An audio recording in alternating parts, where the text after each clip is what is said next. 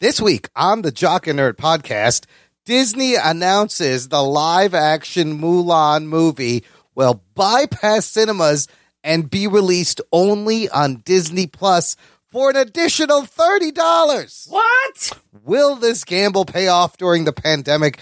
Is this a death blow to theaters? Plus, new trailers for lots of great streaming movies and TV shows like Project Power on Netflix and The Boys Season 2 on Amazon, a listener-sponsored movie review of the 1987 cult classic The Lost Boys, and a whole bunch more. All in this edition of the Jock and Nerd Weekly for Thursday, August 6th, 2020. Yo, yo, yo, yo, yo, this is Rob Liefeld, creator of Deadpool, Cable, X-Force, Domino. You are listening to the Jock and Nerd podcast. You want the most up-to-date comic book movie and TV news? You found it. Fun? You bet. Puppets? With substance abuse issues? Oddly, yes. Only here on the Jock and Nerd podcast. Does it get any better than this? I don't think so. Listen, Rob Liefeld, creator of all the stuff you love, saying to you, listen to the Jock and Nerd podcast. So sexy, so awesome. I never miss it. And it's my favorite thing in forever. It's spectacular. It's awesome. I love it. Jock and Nerd. Check. Check one. All right. This is really fans out there. Let's give it up. Jockin', we nerdin'. We funny, disturbing. Jockin', we nerdin'. We spoiler alert. Oh yeah. Jockin', we nerdin'. We funny, disturbing. Oh yeah. Jockin', we nerdin'. We spoiler alert. Give it up one time. Oh yeah, what's up, listener? Hello and welcome to the Jock and Nerd podcast, where we deliver comic book and superhero, TV and movie news, reviews, and whatever we choose. Boing. Jock and Nerd. Boing. My name is Imran. My name's Anthony. He's the Jock. He's a nerd. And joining us is the third missing frog brother who ran off to hunt some vampires and got lost. Never came back. It's Rug Frog, or you could just call him Rug Boy. What's up, Rugs? I'm a cop, you idiot. It's not a tumor. Why I'm you Detective John Kibble. I'm just doing this in the honor of Arnold Schwarzenegger. That's a hard thing to say, honor of Arnold. Honor of Arnold. Because he's getting, kindergarten cops getting canceled. Yeah, it's just in one state. Did you see that story? It's in one place. They did It's over policing. But traumatic He's policing the police school. in schools. And He's undercover, trying to protect a kid. Come on, guy. Movie is hilarious. Rugs, It's one of the best movies ever. Rugs, are you soggy? You survived this, what is it? Isaiah? Tropical storm? I don't know how you say it. I see you. Isaiah. Are you still soggy, sopping wet? Yeah, it was kind of a problem. We lost power. You did lose power. That's There's crazy. trees down. Oh, shit. My basement is moldier than normal. I got fungi. The dumpster you used to live in floated away is what I heard. Well, I put a sail on it and went to Cabo. There you go. Anyway. Look out for that dumpster. You guys remember how I started the whole thing about be a superhero, wear a mask, save the world, buy Jock and Nerd masks, which you can get at our shop, jockandnerd.com/shop. Well, the CW just put out a series of posters. They're these COVID-19 PSA superhero posters showing the Flash and Stargirl and Supergirl and Black Lightning wearing masks. Not a bad Photoshop job, But they're wearing I'll say. the stupid surgical mask. It doesn't really do much. It should have been N95s. Well, the M95s are a lot better. But the one of Superman, I thought this was funny because this picture of Superman with a mask on, there's no way you'd know that this is Clark Kent, you know? What? Without it, you're like, Clark, what are you doing? Why are you dressed up as Superman? I don't understand. He should have Superman been wearing a mask this whole time anyways? Yeah, probably. I mean, that's always been the kind of the running thing is he just puts on glasses and no one recognizes him. You should have worn like an open mouth mask like Batman does. Yeah, just the top. Yeah, but that's the Like Flash a chin has. mask. That's not going to help you block the Rona. The point is, get a Jock and Nerd mask. Visit our shop. We'll be helping save the world. And, just like Superman. Right. Real heroes wear masks. I mean, you can't really say much. I mean, wearing a mask, he's doing the right thing, and I guess We have to put them in ads now. I'm surprised, but I'm surprised more people. Should we just have like everything with masks? I'm surprised Marvel hasn't done something like this. Like, show us. They should be having Spider-Man everywhere. He's already wearing a mask. Just use him to get the message to the youngsters. Yeah. All right. Anyway, there's going to be an ad with like Superman washing his hands with super fast speed. Yeah. Well, wash your hands, wear a mask, wear a Jock and Nerd mask. They are a lot of fun. All right. We got a lot of crazy shit to talk about. Let's get to it. The Jock and Nerd Podcast. So huge news this week. I think it's pretty big. Coronavirus pandemic continues to shake up the movie industry in profound and possibly long-lasting ways. Here's what happened. A recent earnings call for Disney. Bob Chapek was the new CEO over at Disney, not Bob Iger.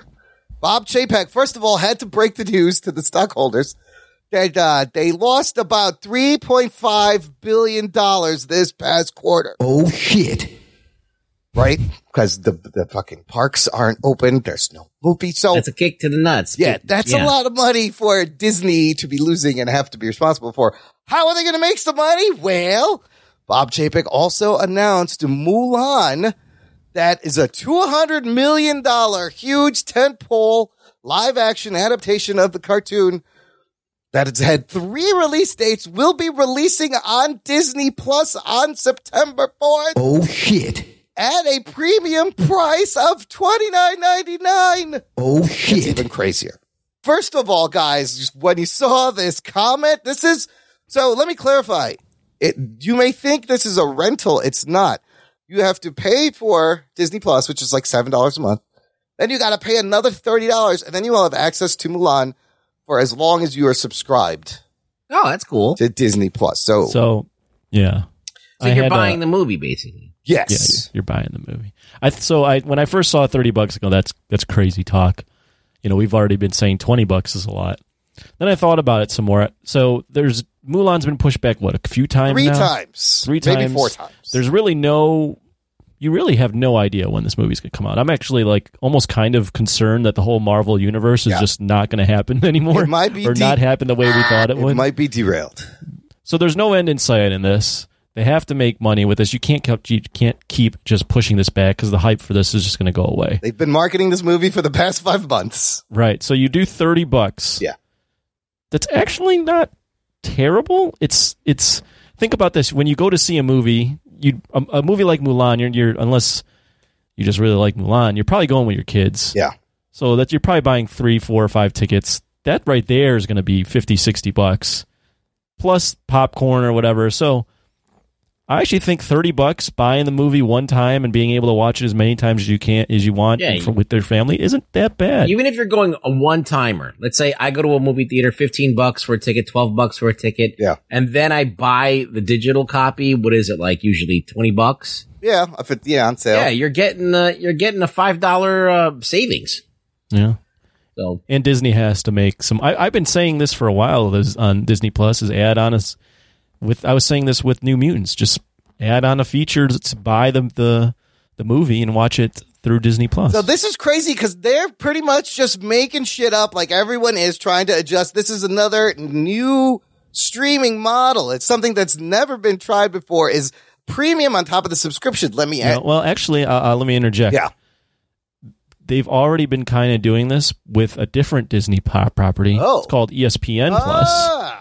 ESPN Plus is $4 or $5 a month, but if you want the UFC pay-per-views, you got to pay an additional $60. It's similar to but that pay-per-view you only can watch once. You only get it for I think 24 hours. Oh, really? So that is a rental of the pay-per-view. So, but they've been doing this on their other subscription model. So this is even a modification of that, is where you're paying premium, but you get to keep the movie. Because remember, they just put out Hamilton, which I think got them a bunch of subscribers. But people were like, I could sign up and watch Hamilton right now for like $7 a month. That's fucking fantastic. Do you think if someone doesn't have Disney Plus, they're going to subscribe and then drop another $30 because of Mulan? Maybe. So it's if they subscribe for 1 month, you can do a 1 month. Now, I wonder if they're going to do $37. If they do a thing where they if they were smart, there'd be a thing where like you have to lock in like 6 months to be able to get this so that they don't. Yeah. But so this is huge on so many levels. First of all, Disney can retain all the money from this because not only they own the movie, they own the delivery platform. They don't have to share anything with theaters. That's a huge thing over there. They just have to pay for whatever the bandwidth is on streaming. And some marketing. But unlike other VOD releases we've seen, like it's not on an open platform. That's crazy. So Disney has already reached their 5-year global subscribers goal. They were anticipating that by 20 to 24, they would have between 60 million and 90 million subscribers. They have 60.5 million subscribers. Oh, shit. Just what has it been? Like 9 months since this fucking thing has launched? Not even. So can they make money on this? So for $30, if 10 million of those 60 million subscribers pay for this, that's 300 million. I think the movie is 200 million. They got to make 400 million just to break even.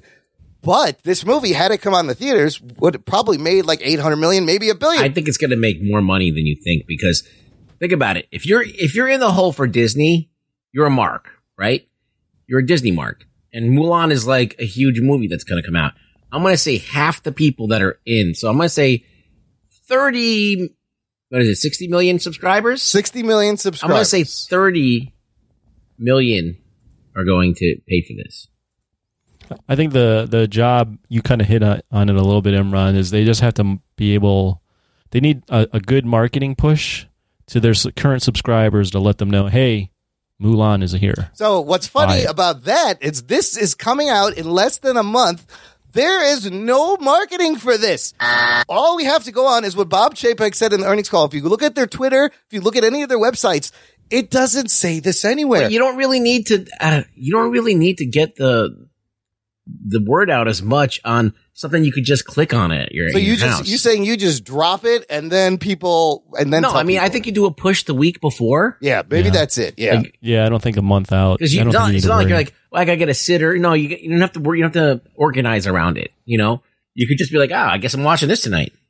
I mean, how much lead up to that point? And it's a little different, but I don't feel like Hamilton had a ton of lead up. No, either. I just and it just kind of happened, and then everyone was talking about it. And you kind of enjoy when these things just kind of drop. It creates a buzz. It creates a whole event kind of situation.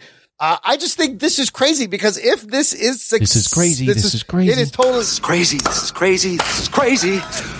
Because first of all, Mulan will probably come out for free within the subscription on Disney Plus in a few months anyways, right? So now they got to bet on, are people going to pay for this right away or will they just wait? People are so desperate for new good shit. I think that they'll pay. So you think it's a good bet that they're doing this with Mulan? The movie looks amazing. You're talking about pedigree. You're talking about, mainstream movie theater quality, A+ quality filmmaking and stuff and they're using big budgets and shit. So yeah, people might want to go for that premium feel, after watching TV type shit for the past, however many months. So I think it's a good idea.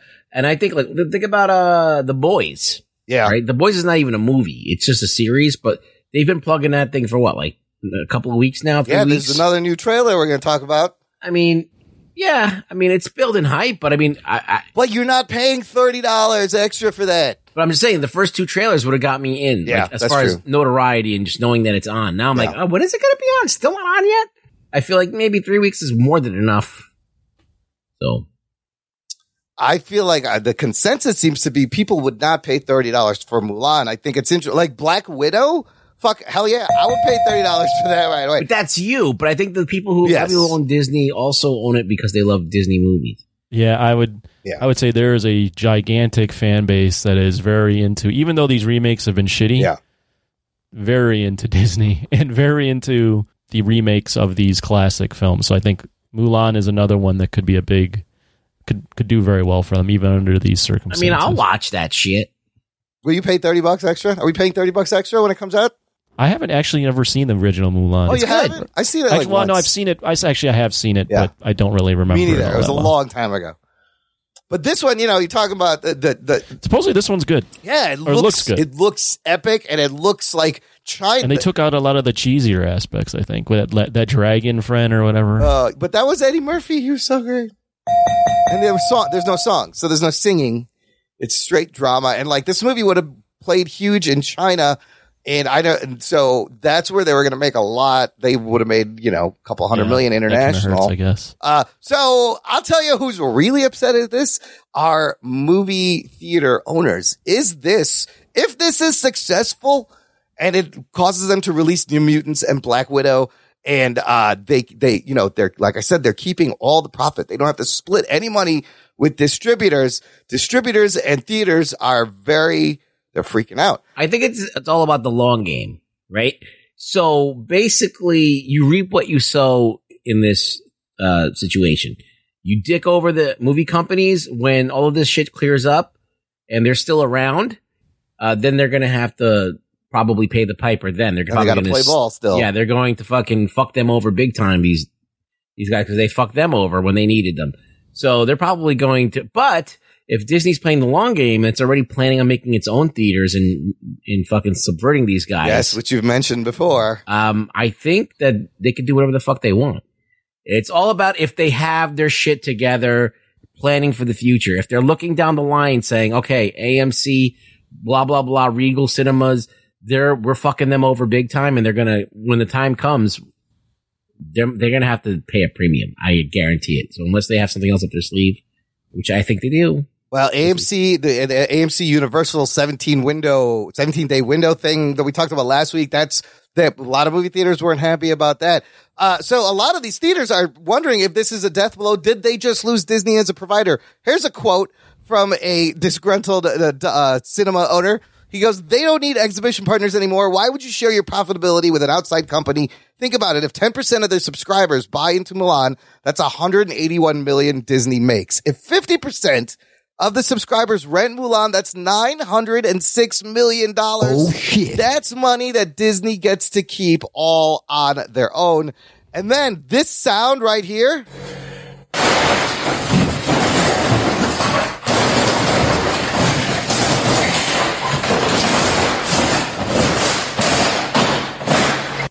That was a disgruntled French cinema owner destroying the Mulan sign and stomping all over it with a bat in his theater. Oh, shit. That's how mad he was because they yanked it. And this could be like a huge permanent change if this thing goes really well, Yeah, I think I can see why movie theaters would be upset. I also, if you're a big studio chain, first off, why would you want to share your profitability, as that guy said? Also, but just by delaying these movies indefinitely, that's just dead money floating around. Yeah. So they're not making any money.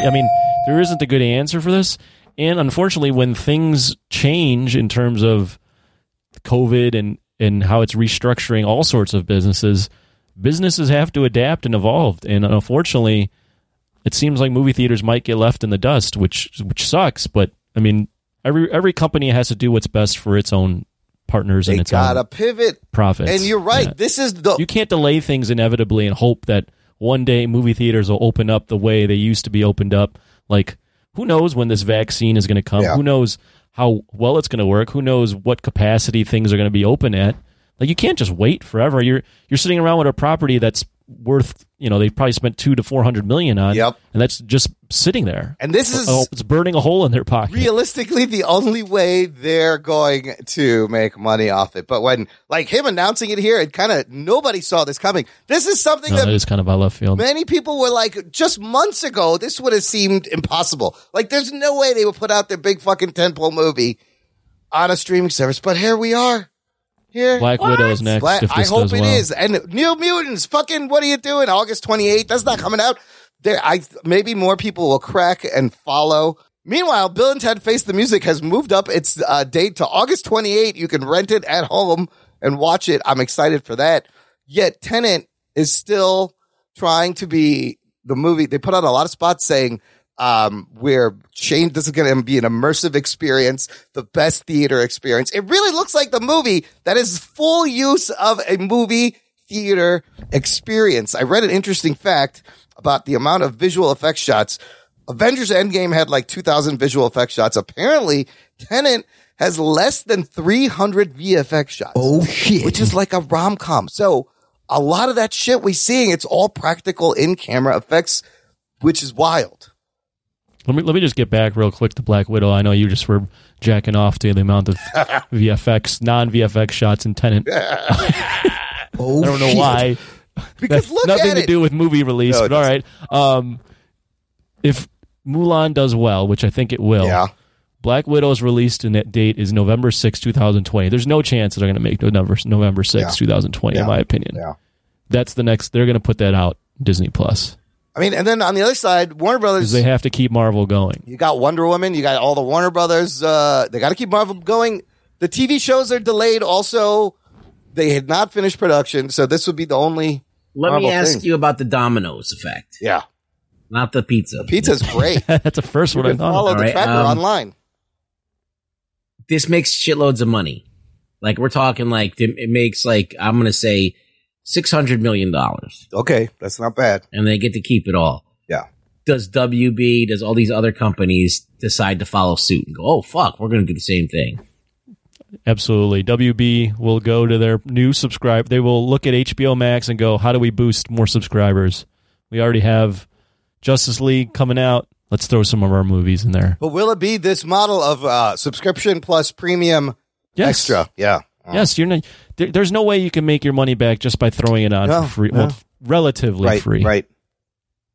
You'd have to. They're gonna You do don't the- they're have gonna to do the- buy it. You could just wait like everybody else. Or You could just wait for a few months too until they.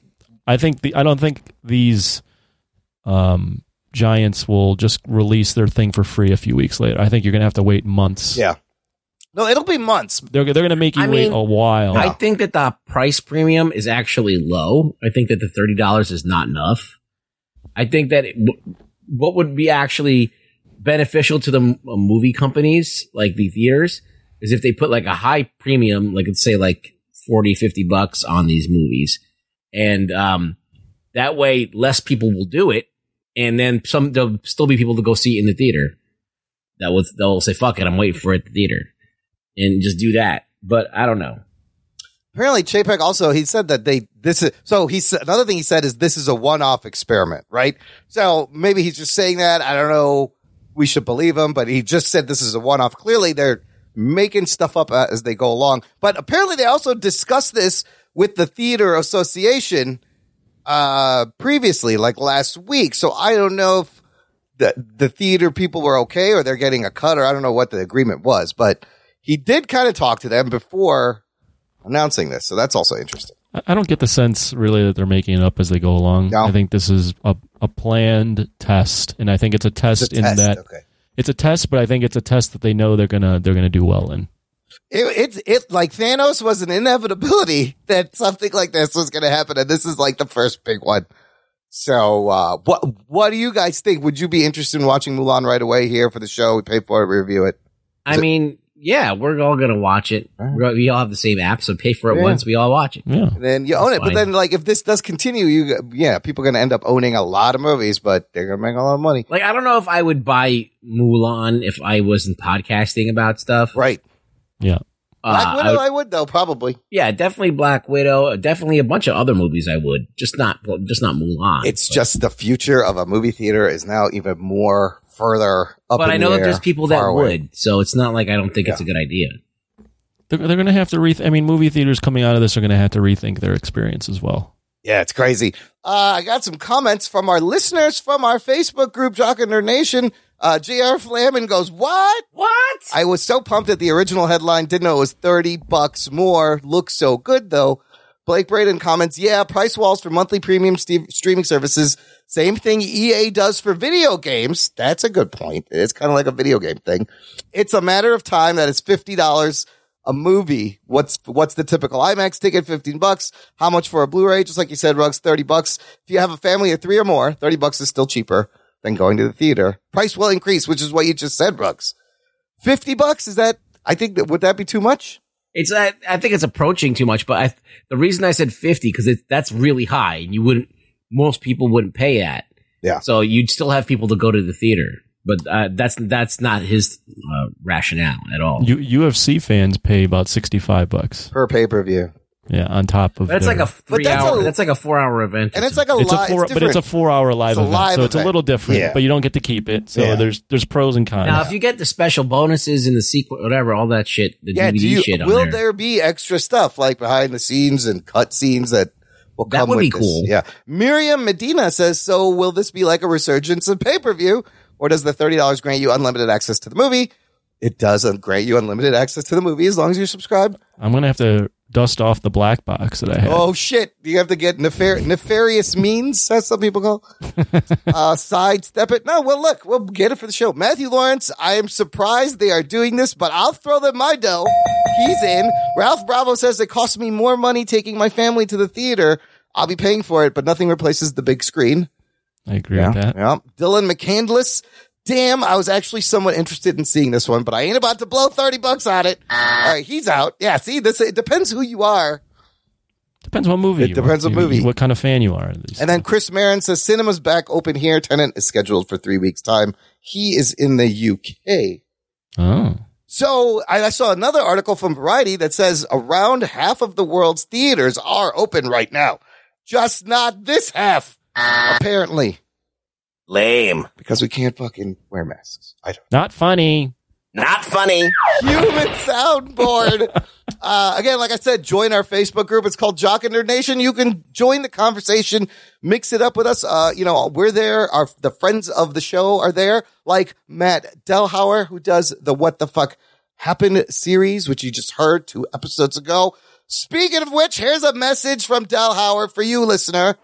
Hello, Jock and Nerd listeners. It is your resident ginger geek, Matt Delhauer, here to remind you that the 5-year anniversary of What the Fuck Happened is quickly approaching.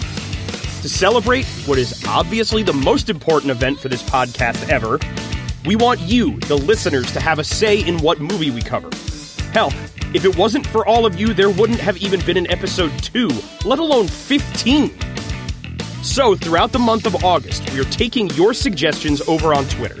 Tweet the movie you want us to cover to @JockandNerdCast. And be sure to use the hashtag JANWTF5. Yes, it's longer than it should be. While you're at it, let us know what your favorite episode of What the Fuck Happened has been so far.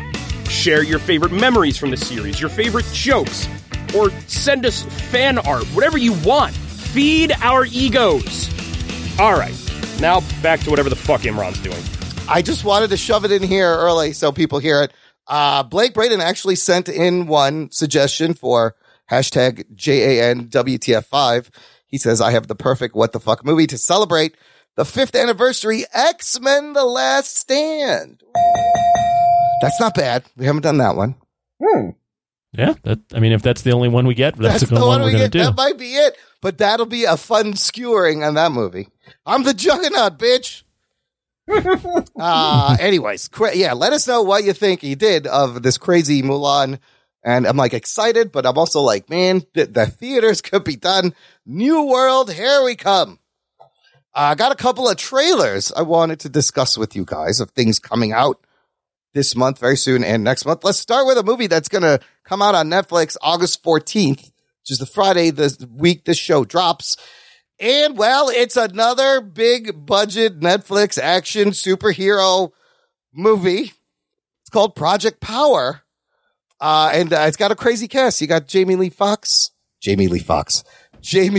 just combined Jamie Lee Curtis with Jamie Foxx. Or was there a Jamie Lee Presley? There's also Jamie Lee Presley. You have Jamie Lee Fox. What would that look like? A mashup of Jamie Foxx and Jamie Lee.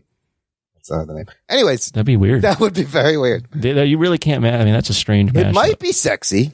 Who knows? Black and white usually make some decent looking babies. Yeah. Jamie Foxx, Joseph Gordon-Levitt, Machine Gun Kelly's in this one for some reason, Courtney B. Vance, and basically it's a story about a pill that gives you a random superpower for 5 minutes, and it may also kill you. So it's Adderall, basically. So it's Adderall, and so it's about a dealer and a cop, ex-soldier taking down people. Cocaine.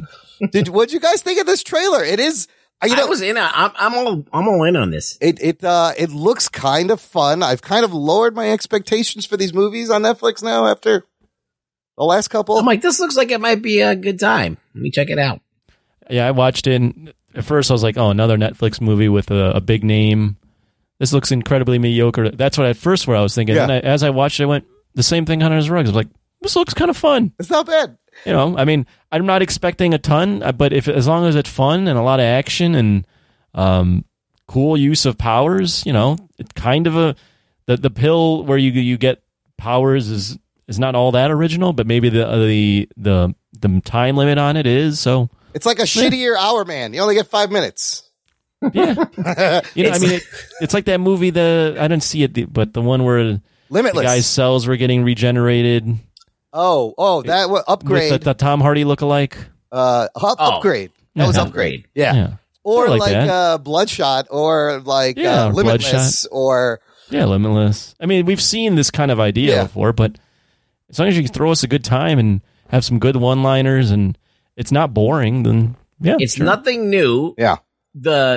This is the thing that I like about it. The time limit and the fact that you don't know what your powers are Yes. until you get it. A random power is great. You're going to get random powers. Yeah. It would be funny if there were some like really dud powers Yes, that were just stupid. you just have stronger farts that propel you in the air. Yeah. Like just the dumb. So you see one guy's on fire. One guy kind of has like invulnerability. I love the shot where JGL's getting shot in the head and it just kind of bounces off him like that's what would happen to Superman. It would just, your face would ripple and the bullet would fall. It seems to me that Netflix is kind of floating in this niche of and I obviously haven't seen this movie, but let's pay these big names to be in our movies. Yeah. And this is their movie to kind of just have fun, fuck around a little bit. Like you saw that with like Will Smith in a Netflix In movie. Bright, yeah. Chris Hemsworth. Now you're seeing Charlize Theron and then these two guys, JGL and Jamie Foxx. Jamie Foxx. So I'm not expecting amazing acting, but as long as it's not boring, like I found The Old Guard to be at times, Yeah. then I think it'll be a success. This looks more action packed, and both those guys are really good actors. Like I think you can expect a good performance from both of them. Hopefully, the script is good. I don't know if it's original or if it's based on anything. What is it called?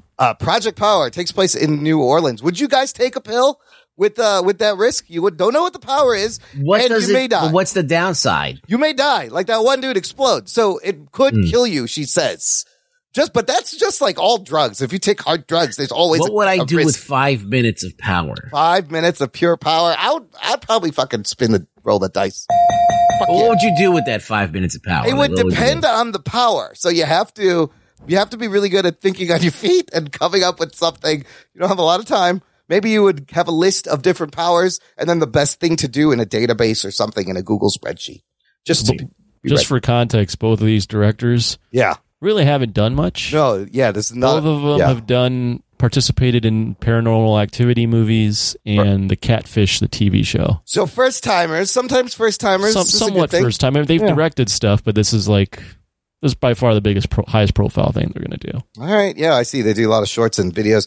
For a lot of first time directors, and JGL's doing movies. So Joseph Gordon-Levitt, if you haven't noticed, had been He's missing doing movies as opposed to what? No, he's been not doing movies for a long time.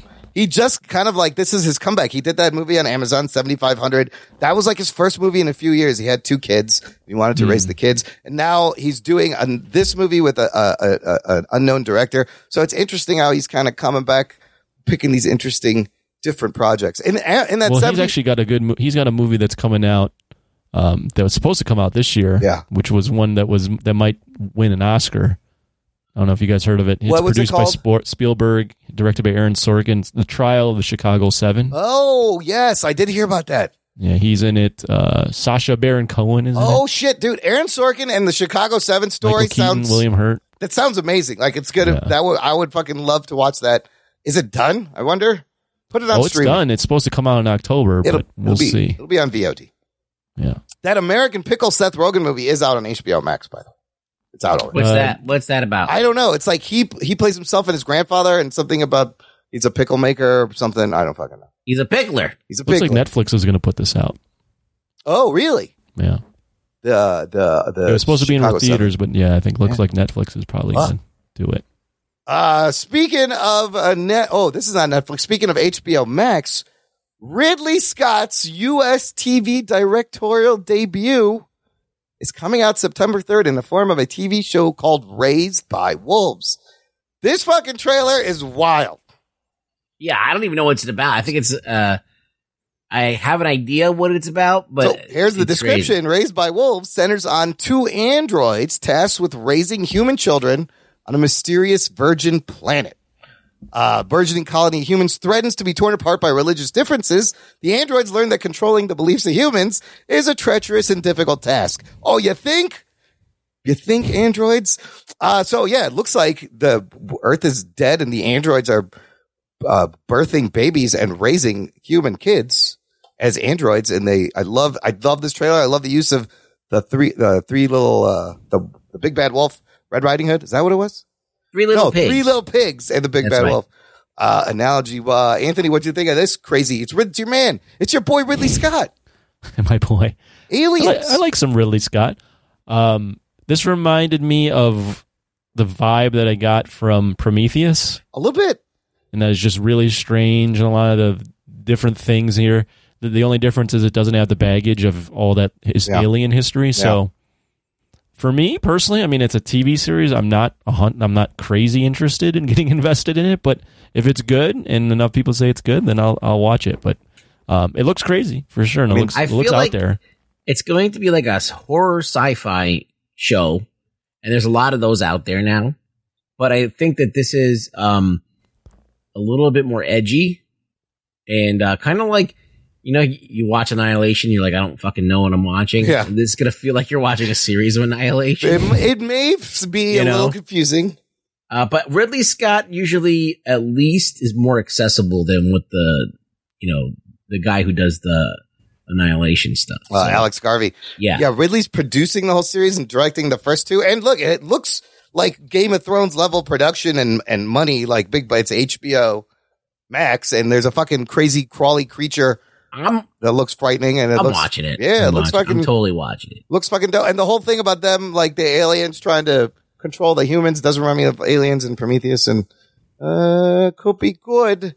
The Boys over on Amazon Prime is coming out September 4th, and like we were just talking about, they continue to promote the series really well, though, with the final season 2 trailer that gives you a little bit more of the story. Anthony, what did we learn more about this season? Seems like there's a new superhero or super villain in town, and she's got a big role, and then she's creating this group of enhanced terrorists.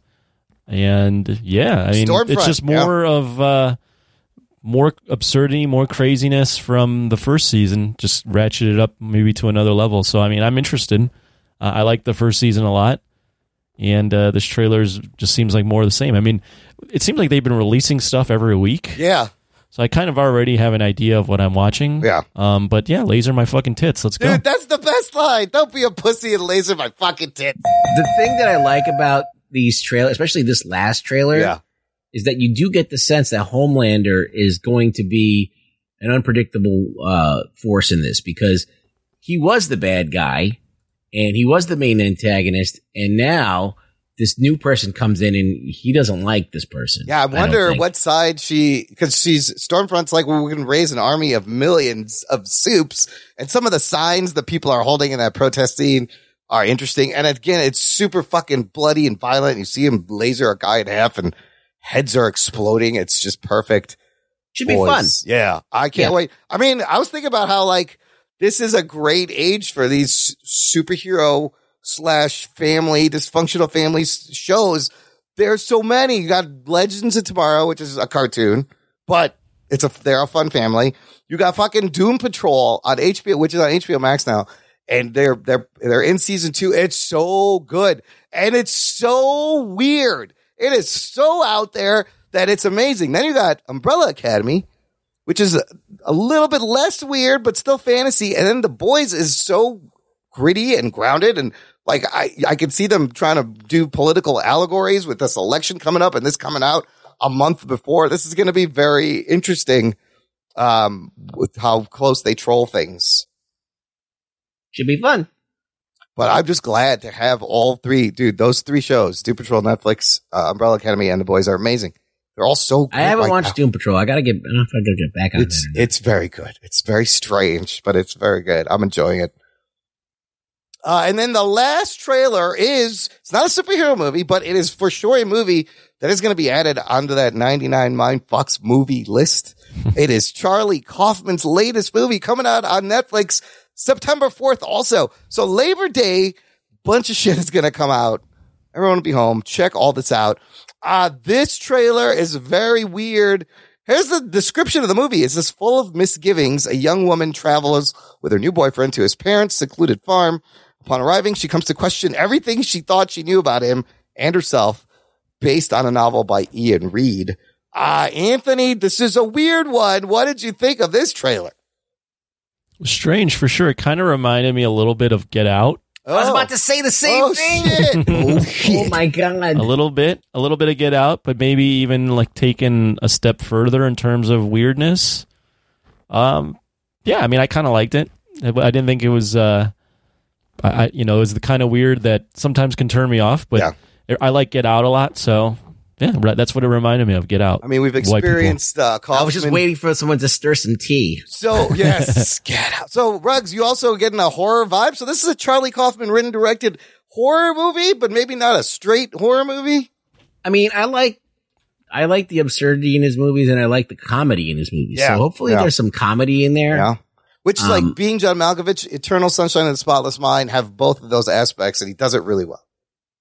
Yeah, so I don't know. I didn't really see a lot of comedy in this. So, I mean, it's fine for him to stretch. Let's see what happens. Have you guys seen any movies he's actually directed? Adaptation is the other one. That one he wrote. Yeah. He didn't direct that. He didn't write He did Synecdoche, New York or something. And Anna Melissa. So I don't think I've seen. I don't know what he's like as a director. Right. Anomalisa is done with puppets, and I watched that. Yes, it's very strange. So he did after doing John Malkovich, he does a whole movie with puppets. Puppets, yes. And as a puppet, I had to watch it. They made me watch it. So, in your contract. I'm just wondering if he's as good at directing his own stuff as he is. I feel like he's going to be he's a weird director, but I have not seen.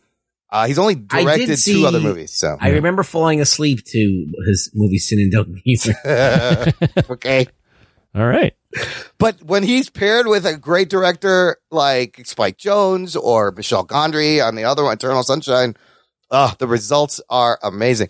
I'll tell you the audio of this trailer creeped me out because you see the dog starts shaking and it looks like strange, right? Yeah. And then the sound of it keeps going. The dog's just standing, or it sounds like he's been shaking the entire time. Yes, and I'm thinking of this poor weird dog, but it's also like he's stuck in time because she's clearly hinting of some kind of time manipulation, all points in time. But there's also hints that the guy can hear her thoughts. Yes, that I also thought was interesting. Can he hear what she's thinking? And Toni Collette and the father are super creepy when she goes to visit him in this. Like the whole thing got me super sucked in. And Kaufman is just like, he's unique, he's original, he's definitely different. It's always going to be something fucking crazy. So, but look, that's all. You don't got to pay $30 for any of that shit, people. That's all shit we're going to get to watch. It's based on a book, from what I'm seeing. Yes, Ian Reid. Yeah. I think the book was fairly recent, too. Yeah, a couple 2016. Years. Yeah. Last thing in the news, some Marvel news. Finally, there's, what Marvel's been quiet except for nothing. I haven't done anything.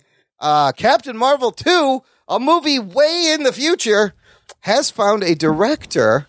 Deadline, according to Deadline, Marvel has enlisted Candyman reboot director Nia DaCosta to direct the sequel, which she will be replacing the pair of Anna Boden and Ryan Fleck. Good, I didn't like yes, that. Or I thought they were whatever. I think they were okay. Anything's an upgrade from there, yes. I hope. I think this is probably a good idea, different movie, different director. Did this Candyman reboot come out?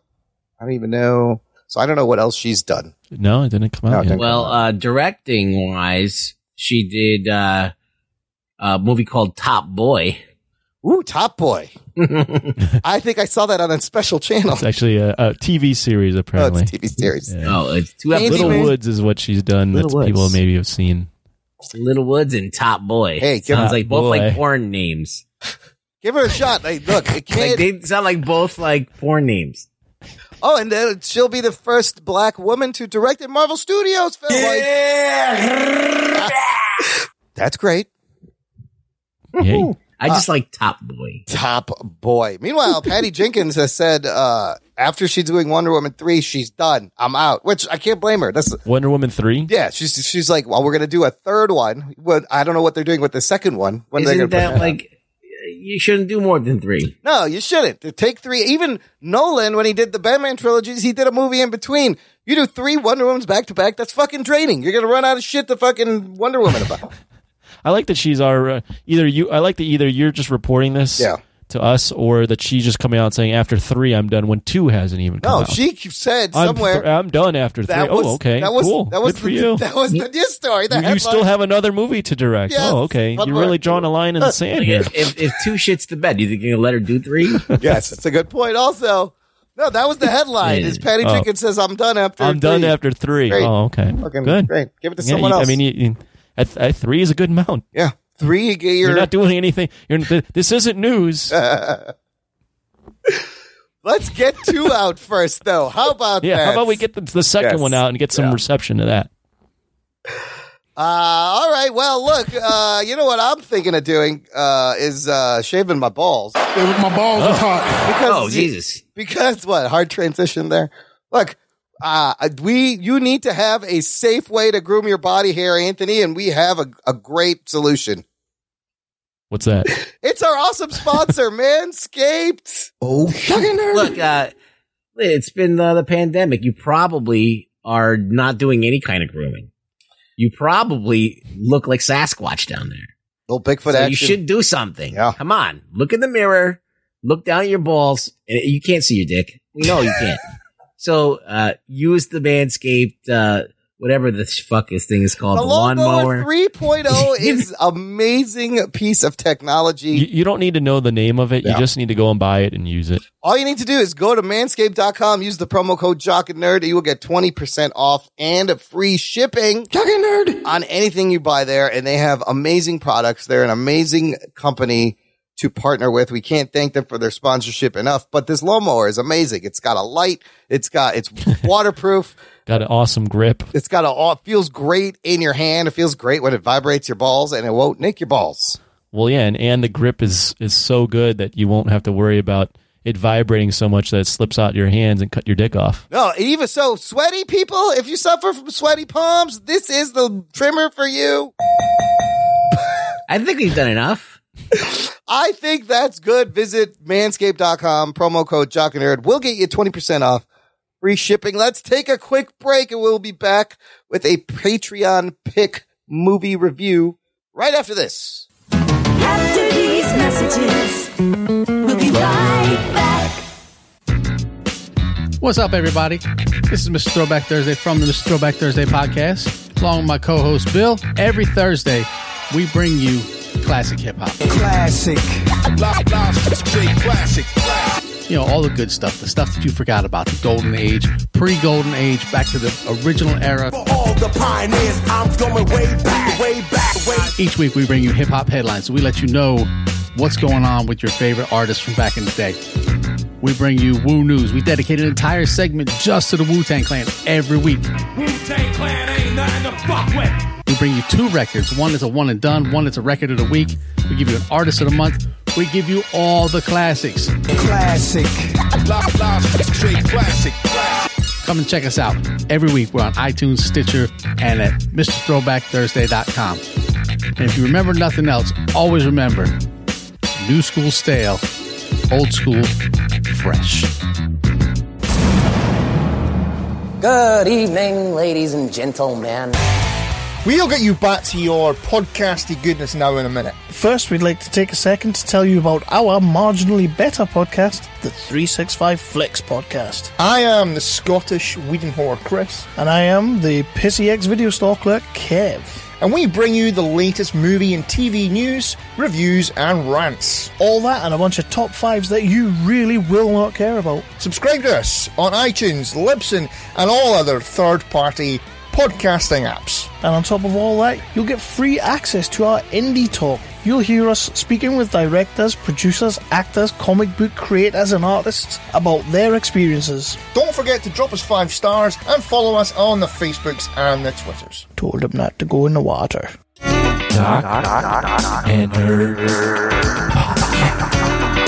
Listener, if you enjoy the show, then you be sure to join our awesome fan club. Visit jockandnerd.com/Patreon. Jock and Nerd. And you can support the show and you'll get cool stuff. And everyone who supports the show gets a bonus podcast RSS feed. Oh, shit. You know that music you play in that tradition where I go jock and nerd? It reminds me of that Chappelle skit where he's playing Rick James and he has that aura. Oh, yes. And he's just waving at the camera to come closer. That's what that reminds me of. That's you. I've created. That's me. It reminds me of me, like that music where I'm going to jock and nerd. It just reminds me, like if someone was looking through a peephole and I was just fingering them to come closer with like a yellow aura around me. It's very you're like fingering. You're fingering. Yeah. Oh, you know, like hey, come here. seductive. Not fingering them, like sticking my finger in their butthole. You'd have to pay for that, of This course. is very trippy. I find it surreal and seductive at the same time. Right. It gets- That's what I was thinking of. Yes. So sorry to interrupt. Gets me all tingly. Look, first of all, a big thank you to all our continuing supporters. We can't thank you enough for hanging out. I know times are crazy. And for those of you guys still supporting us, trust me, it means the world. You guys are awesome. And you're enjoying stuff like the shows coming out early and Corona Binge Reports, tiny short movie reviews from mostly Anthony. Sometimes I was other going to do people. a bunch and I fucking dropped the ball. So Well, look, you got nothing but time. So yeah. keep them coming. Anthony, what did you binge report this week on the feed there? What did I do? I did Airplane? Yes! Exclamation point? Yes! You have to say airplane. Airplane. And I did 48 hours with hours abbreviated. Yeah, don't spell out the hours, period. Look, first of all, really, 2 80s movies. yes, and appropriate for the movie we're going to talk about this episode. You had a great week of watching kind of awesome classic 80s movies. Yeah. Airplane. Stupid good time. Dude, you don't understand how happy I am you watched Airplane. I know. I knew that would make Oh you my very God, happy. we're gonna There's Geek boner. 75 jokes going on in every scene. I want to talk about it later after we do. We have to discuss Airplane because, but even 48 hours, because I rewatched both of those movies after you turned those in because I was like, oh fuck, I got to watch these again. And yeah, they're both on Netflix. 48 hours is great. I never actually sat down and watched the entire thing. Yeah. Another great 80s classic. And listener, if you give us $10 or more a month, you get to pick any movie and force us to watch it and review it. Oh shit. Sometimes it's a pleasure. Sometimes it's torture. That's the fun of the whole fucking promotion. So sign up, jockandnerd.com/Patreon. And we're going to do one of those movies right now. We will be reviewing 1987's The Lost Boys. Here's your spoiler alert. Strap yourselves in, you fucks. Spoiler time. This movie sponsored by, dedicated to Ron Hans. This is his second pick.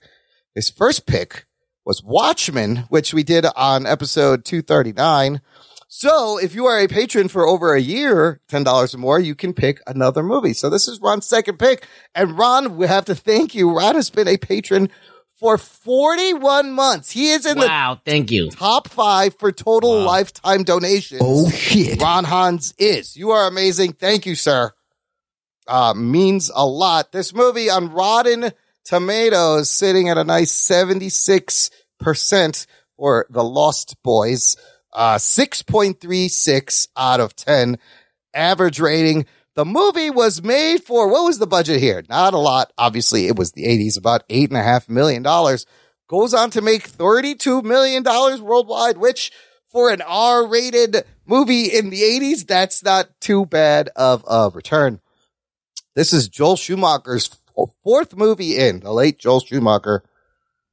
We talked about him. We were talking about him. Oh, because he passed away. We talked about him. And then That's right. Then we did a movie. Did we do one of his movies? I can't remember. Everything blends together. No, not for a while. Not for a while. We did Batman and Robin. Directed by Joel Schumacher. Story by Jan Fisher and James Jeremiah. Screenplay by Jan Fisher, James Jeremiah, and Jeffrey Boehm. Starring an amazing 80s cast of young up-and-comers. You got Jason Patric as Michael, Corey Haim as Sam, Diane Wiest as Lucy, Bernard Hughes as the grandpa, Edward Herman as Max, Kiefer Sutherland as Vampire David, Jamie Gertz from the 80s as Star, Corey Feldman as Edgar Frog, Jameson Newlander as his brother Alan Frog. You got Brooke McCarter as Paul, Billy Wirth as Dwayne, and a young Alex Winter as Marco. And he's credited as Alexander Winter in the movie, but I think he shortened it later. I think it's just his first movie. It's gotta be, right? Before Bill and Ted Excellent Adventure? Yeah. Yeah. I think Let's see. Alex Winter. Oh no, this isn't his fourth movie. It's his Reeked? It's his second movie. He was in Death Wish 3 in 1985, and then The Lost Boys. So yeah, nice young Alex Winter. Anthony, this is a cult classic 80s movie. Had you ever seen this before? No. Of course not. Great. Yes. No. I love it. Can you tell me what happens in The Lost Boys? Oh, man. The Lost Boys is about these two brothers that move into Santa Clara or Santa Carla? Santa Carla. Santa Made Carla, up. which is this rundown town somewhere probably in California where there's a lot of crime, and apparently there's fucking vampires. Yeah. And they somehow come across these vampires because one of the older brothers falls in love with some chick and ends up getting initiated into these vampires, and then a lot of crazy weird shit happens because one of the guys is part vampire now. So there you go, one of the brothers. Yeah. And it's all about dealing with that guy becoming a part vampire in this wacky town. Nice straightforward plot. Now, Ruggs, what is your relationship with this movie? I feel like you've probably I saw this in 6th grade. Oh, really? And I loved it when I was in 6th grade because I didn't know shit. Yeah. I was like, hey, there's a guy reading comic books. I like comic books. He says something about Batman. And I was like, he knows about Batman. And I liked vampires, and I thought the vampire aspect was cool. Like, cool. There was some goth shit going on. There was some, like, new post-punk weird stuff going on. So it had some good vibes during the time. And, you know, I think it influenced a lot of shit in its time. And as far as horror movies and stuff like that. And I remember liking it when I was a kid, like a lot. So for some reason, I thought that you watched this a lot. This wasn't one that you would throw on all the time. No, this was one I've seen like maybe once or twice when I was a kid. And I just remember liking it, but I wasn't really into like horror movies. Yeah. So, but I did appreciate it a lot because it's like, it's kind of like a horror movie, but it's not. It's kind of more of a black comedy or whatever in some aspects. But it was like something I watched like maybe once or twice, and I enjoyed it when I was a kid. Anthony, you primed yourself properly with the airplane and the 48 hours to now watch 87's Lost Boys later in the decade. What did you think about this movie now in 2020 first time?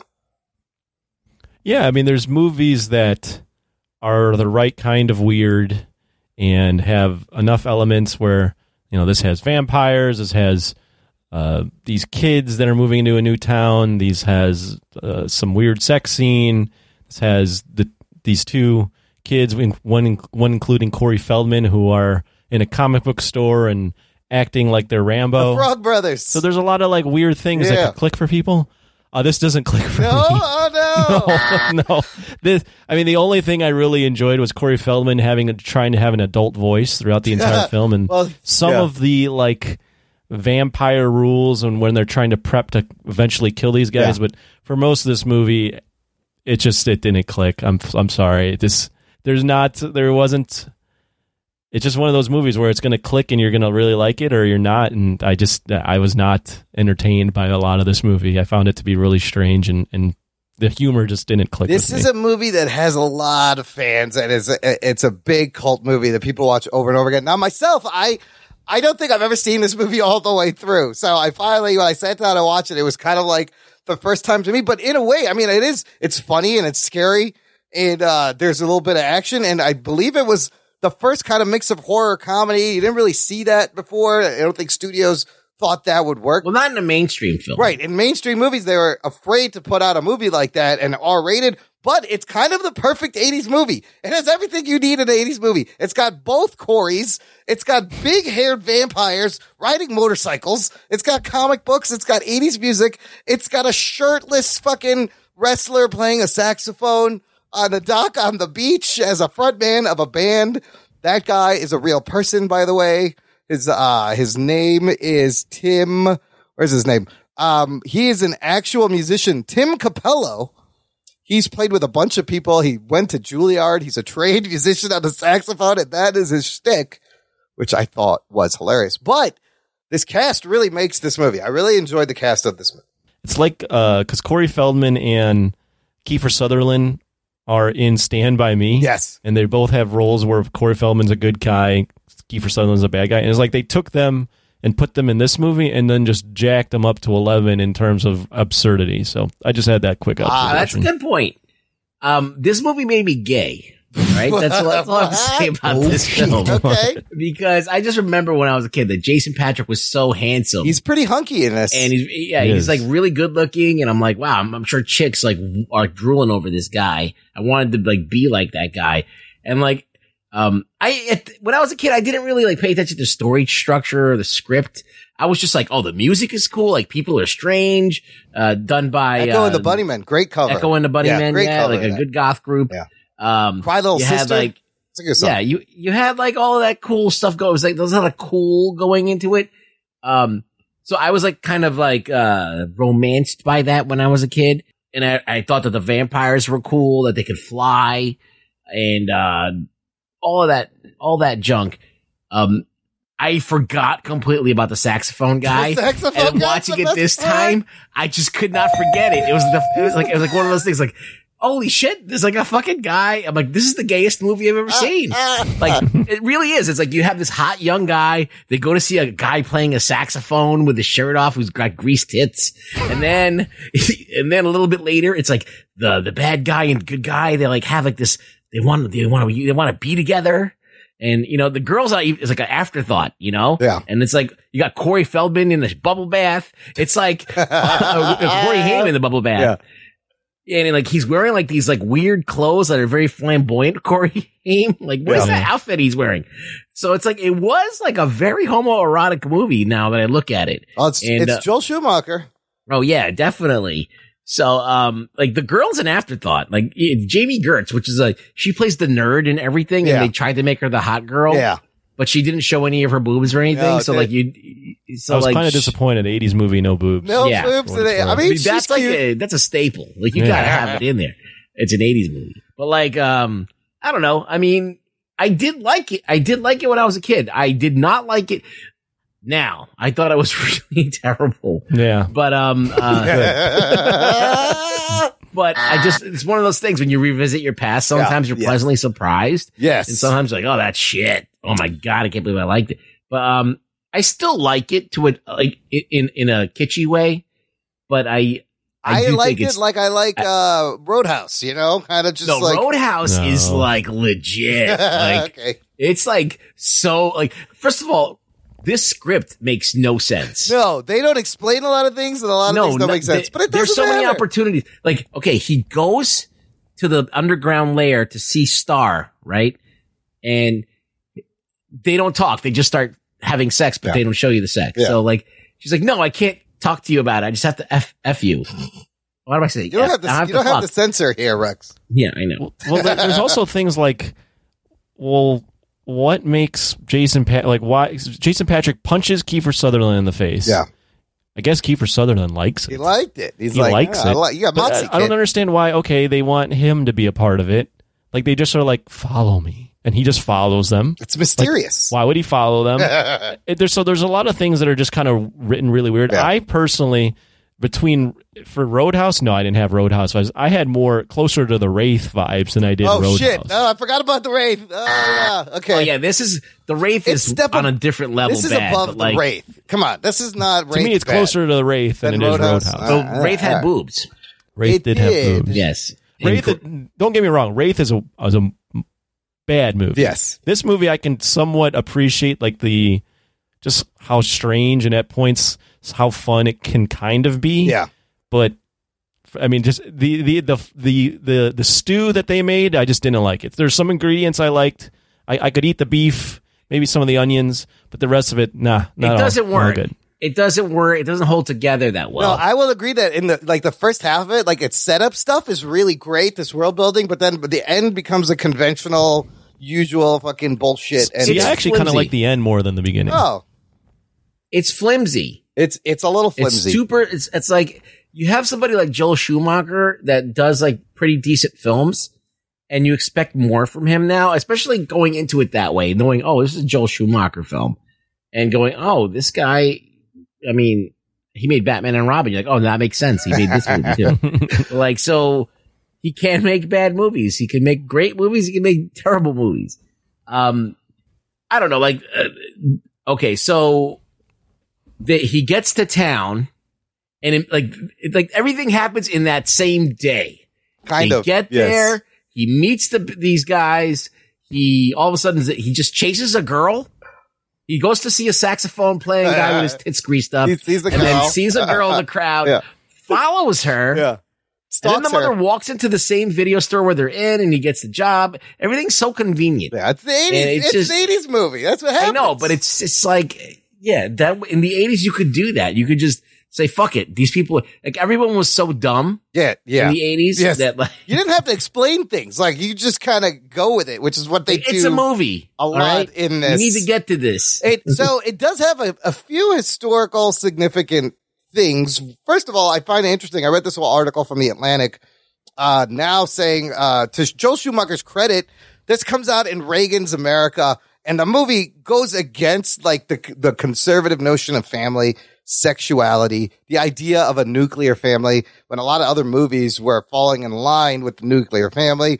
This one now challenging it. So there is that kind of queerness in there. It's on purpose. And, you know, Michael's being pulled between two families. And then that made me question, like, who are the lost boys? Are they the vampires, or is it Sam and Michael who are kind of lost and they're just looking for a place to belong? But more importantly, this is the movie that made vampires young and sexy. Oh, shit. This creates the teen vampire genre. There's a directly influenced. Joss Whedon cites this as its inspiration for Buffy the Vampire Slayer, the Twilight movies, clearly Vampire Diaries. Because if you remember, up until then, vampires used to look like Bram Stoker's Dracula. And I remember it was just Dracula. Because when I was like 8, I would dress up for Dracula for Halloween like several years in a row. And you had to have a cape and a white face and that hair peak coming down, you know? And then suddenly they're vampires that look normal, but then they morph and they're young and sexy. Nobody had ever seen this before. This was like a huge risk that Schumacher wanted to do, and it pays off and creates this whole genre. And I always love vampire movies when you talk about like the different rules, because they always have different rules for each movie. So in this one, like, I love how the dogs can sense them. Garlic doesn't work. I love that dinner scene where they're trying to figure out if Max is the head vampire, which some of that didn't make sense because he has a reflection. So how is he? But he did get invited in, which never. What does that mean? You can't invite a vampire. They can't come in until you invite them. I thought. Wasn't that one of the rules? You know. Yeah, like I mean, I enjoyed like when the two kids are stealing holy water from a wedding. I mean, some of it's clever. I mean, it's just not for me. Not for me. I mean, you did have Fright Night that came out in the 80s as well. That was the other one. Yes, that was the other one that was kind of big. There's another one I can't remember. It's a great one, but I can't remember what it was called. But this was like the bigger one that got a lot more attention, and people still talk about it to this day. Yeah, apparently. I mean, I looked on Letterboxd because I'm a big Letterboxd guy, and most people kind of regard it as a cult classic type thing. But it is one of those that if you liked it as a kid and you go back and watch it, you're like, oh boy.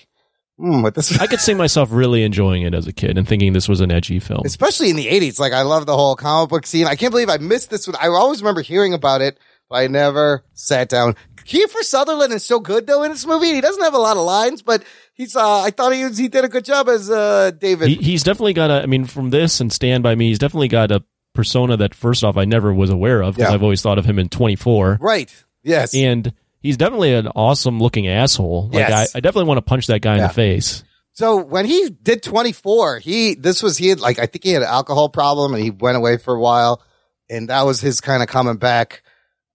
He's got a great face to punch. Yes, he does.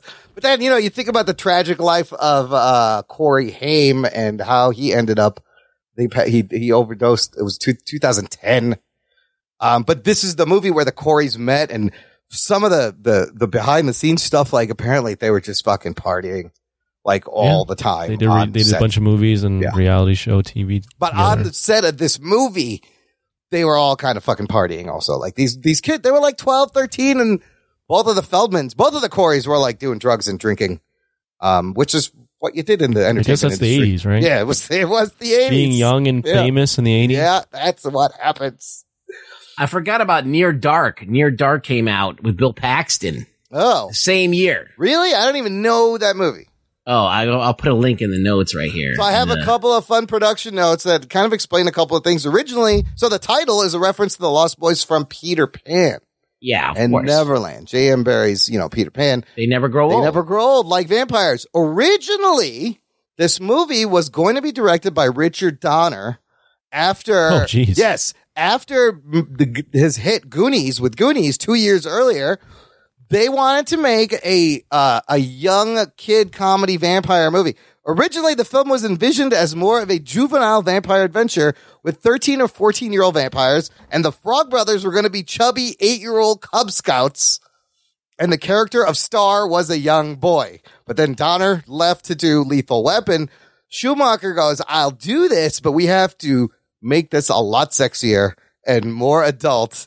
And he rewrote the thing, aged everyone up, and Schumacher has said that The Lost Boys is in a way about the fear we have of those who have lived outside of the mainstream. So he's tapping into like Reagan's America. I do like the plot of this film. I do like the fact that it's just like about, this broken family, and this guy moves to a new town and he finds this new group, and this group actually wants him to join. It wants him to be part of this group, and he's kind of torn, but they don't do it well. It's just the ideas are there. The concept is solid. It's just executed shittily. I mean, as an 80s movie, I mean, if they were to do this movie again and add the same, like all these undertones that you're talking about Reagan's America and falling in line and like being against culture and doing and kind of living your own way, and you could, but they basically mustache twirled the bad guy and, didn't make him sympathetic. It would have been cool, but it would have been a better dichotomy for him to go, do I want to be a part of this weird ass world? Like, you could do a lot with this idea. But even Max, at the end, he just wanted a family. That's why he was going after their mom. And he said it was all going to be perfect, Lucy. One big happy family, your boys, my boys. And then Edgar has that great line. He goes, the blood-sucking Brady Bunch. It's like these movies in the 80s are just all glossy. They're just all surface level. That's what I was thinking. They don't really try and build anything that's real. Yeah. They're just, okay, let's get the quippy lines in. Let's just see if we can get a couple of fun quippy lines in. Let's see if we can get Jason Patrick to bite his lip again, and let's grease up this guy's tits. And the lines, I thought it would have more lines. There weren't a lot. Like the one line I liked was when Corey Haim goes, my own brother, a goddamn shit-sucking vampire. You wait till mom finds out, buddy. That's I like the Eddie Munster line. Oh, yes. It's the attack of Eddie Munster. Death by stereo. They're just bad, cheesy lines. I thought he would have more. Like I said, this is the movie where the two Coreys first meet and go on to make a lot of movies. They say the name Michael 114 times. Oh yeah. At least sing it, somebody called Michael. Michael, join us. I like the Frog Brothers too. I like that there's these two dudes that work in a comic book store that know that there's fucking a vampire problem, and they even have comic books, survival guides to illustrate this, and they kind of see the new guy and go, all right, listen, let me get you hip to what's going on. But it's done so poorly and not so cheesy. It's just so over the top. Like Monster Squad is just such much better 80s monster movie to me. And Monster Squad is aged down. They're kids. Yes. Like Stand By Me or Right. Goonies. Yeah. And it makes it more fun. So maybe the original version of this would have been better. Schumacher did tell Corey Feldman to just watch Rambo movies and do that, which is why he's doing it. Like, that was his direction. Well, that was like the big movie that came out a couple of years before. Yeah, everybody's into it. Jamie Gertz, do you know what she's doing now? Her husband, Tony Wessler. Blow. Not below. She owns the Atlanta Hawks. Oh, shit. Oh, no kidding. Her and her husband bought the NBA team for $720 million in 2015. Jesus. Yeah. So Jamie Gertz doesn't need to act anymore. She's doing fine.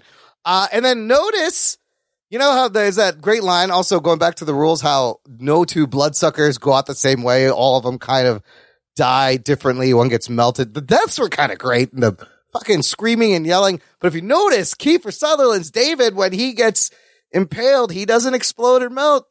He was supposed to be in a sequel Schumacher was pitching, and They made a sequel. It was, but it wasn't this. He was calling this The Lost Girls. It was going to be called The Lost Girls. David was going to come back. Instead, this movie spawns two sequels, The Lost Boys, The Tribe, and The Lost Boys, The Thirst. Both of those movies star Edgar Frog, Corey Feldman. Corey Haim has a cameo in The Tribe, and apparently both of them are shit movies. Have you seen? I can imagine. Has anybody seen those, Rugs? No. I've heard they're really bad, is from what I could tell. And there was also 2 comic book series, and there was a TV series planned, and I think they're making a musical. Of course, why not? Making a musical. We talked about Kiefer Sutherland. We talked about Feldman, but what about Robert Patrick? I mean, Jason Patrick. Jason Patrick. He's great. Robert Patrick is the Terminator. That's the right? Terminator. He's the T-1000. Jason Patrick. Like that guy could have been a huge star. Like he was in Speed 2 and that was it, 2, right? Wasn't he in Rush? Was he the guy in Rush? Yeah, he was in, Patrick? was it called Rush? Yes, he was in Rush with, he was in Geronimo. Oh, he was in Geronimo. What happened to Jason Patrick? That's what I want to know. Like he could have been like a huge star. He's been making movies. He lose his hair. I think that's what happened. Called The Big Kill. He just fucking went bald, vanished. and then that's it. That's possible. Best known for, and he was in Sleepers. Other funny story about Jason Patrick and Kiefer Sutherland. They both dated Julia Roberts, and I think Kiefer and Julia were going to get married, and then she called it off, and then she started dating Jason Patrick, or they were seen together. There was a whole thing. Yay. Yeah, there was a whole thing going on. She got around. But Jason Patrick hasn't done any like big movie in years. He was in Narc. I think that was the only. He was in movie Narc. He's really good in this, and almost didn't do it. But they talked him into it, and he talked them into getting Jamie Gertz because it was supposed to be a blonde girl originally, but he was friends with the Gertz. All right, well, let's rate the movie, Anthony. Yeah, let's rate it. Where are you putting this movie? I'm going to go with a 5. Oh shit! Okay, it's not terrible. Right on the line. But it's not good. Okay, Ruggs. I would agree with Anthony, but because I saw it in my youth and it did, and as I said, there is something to how it affects me as a child and how it spurned all of these interest in other things like kind of like the goth and kind of like that cool leather jacket wearing shit and all that fun stuff. Yeah. It's like The Crow. I'm going to give it a 6. Yes. Okay. Yeah. The Crow seemed to be inspired by this. A 6, huh? Well, I do love the 80ness of this movie. I love this cast and just the whole feeling. Yes, it's not the perfect movie.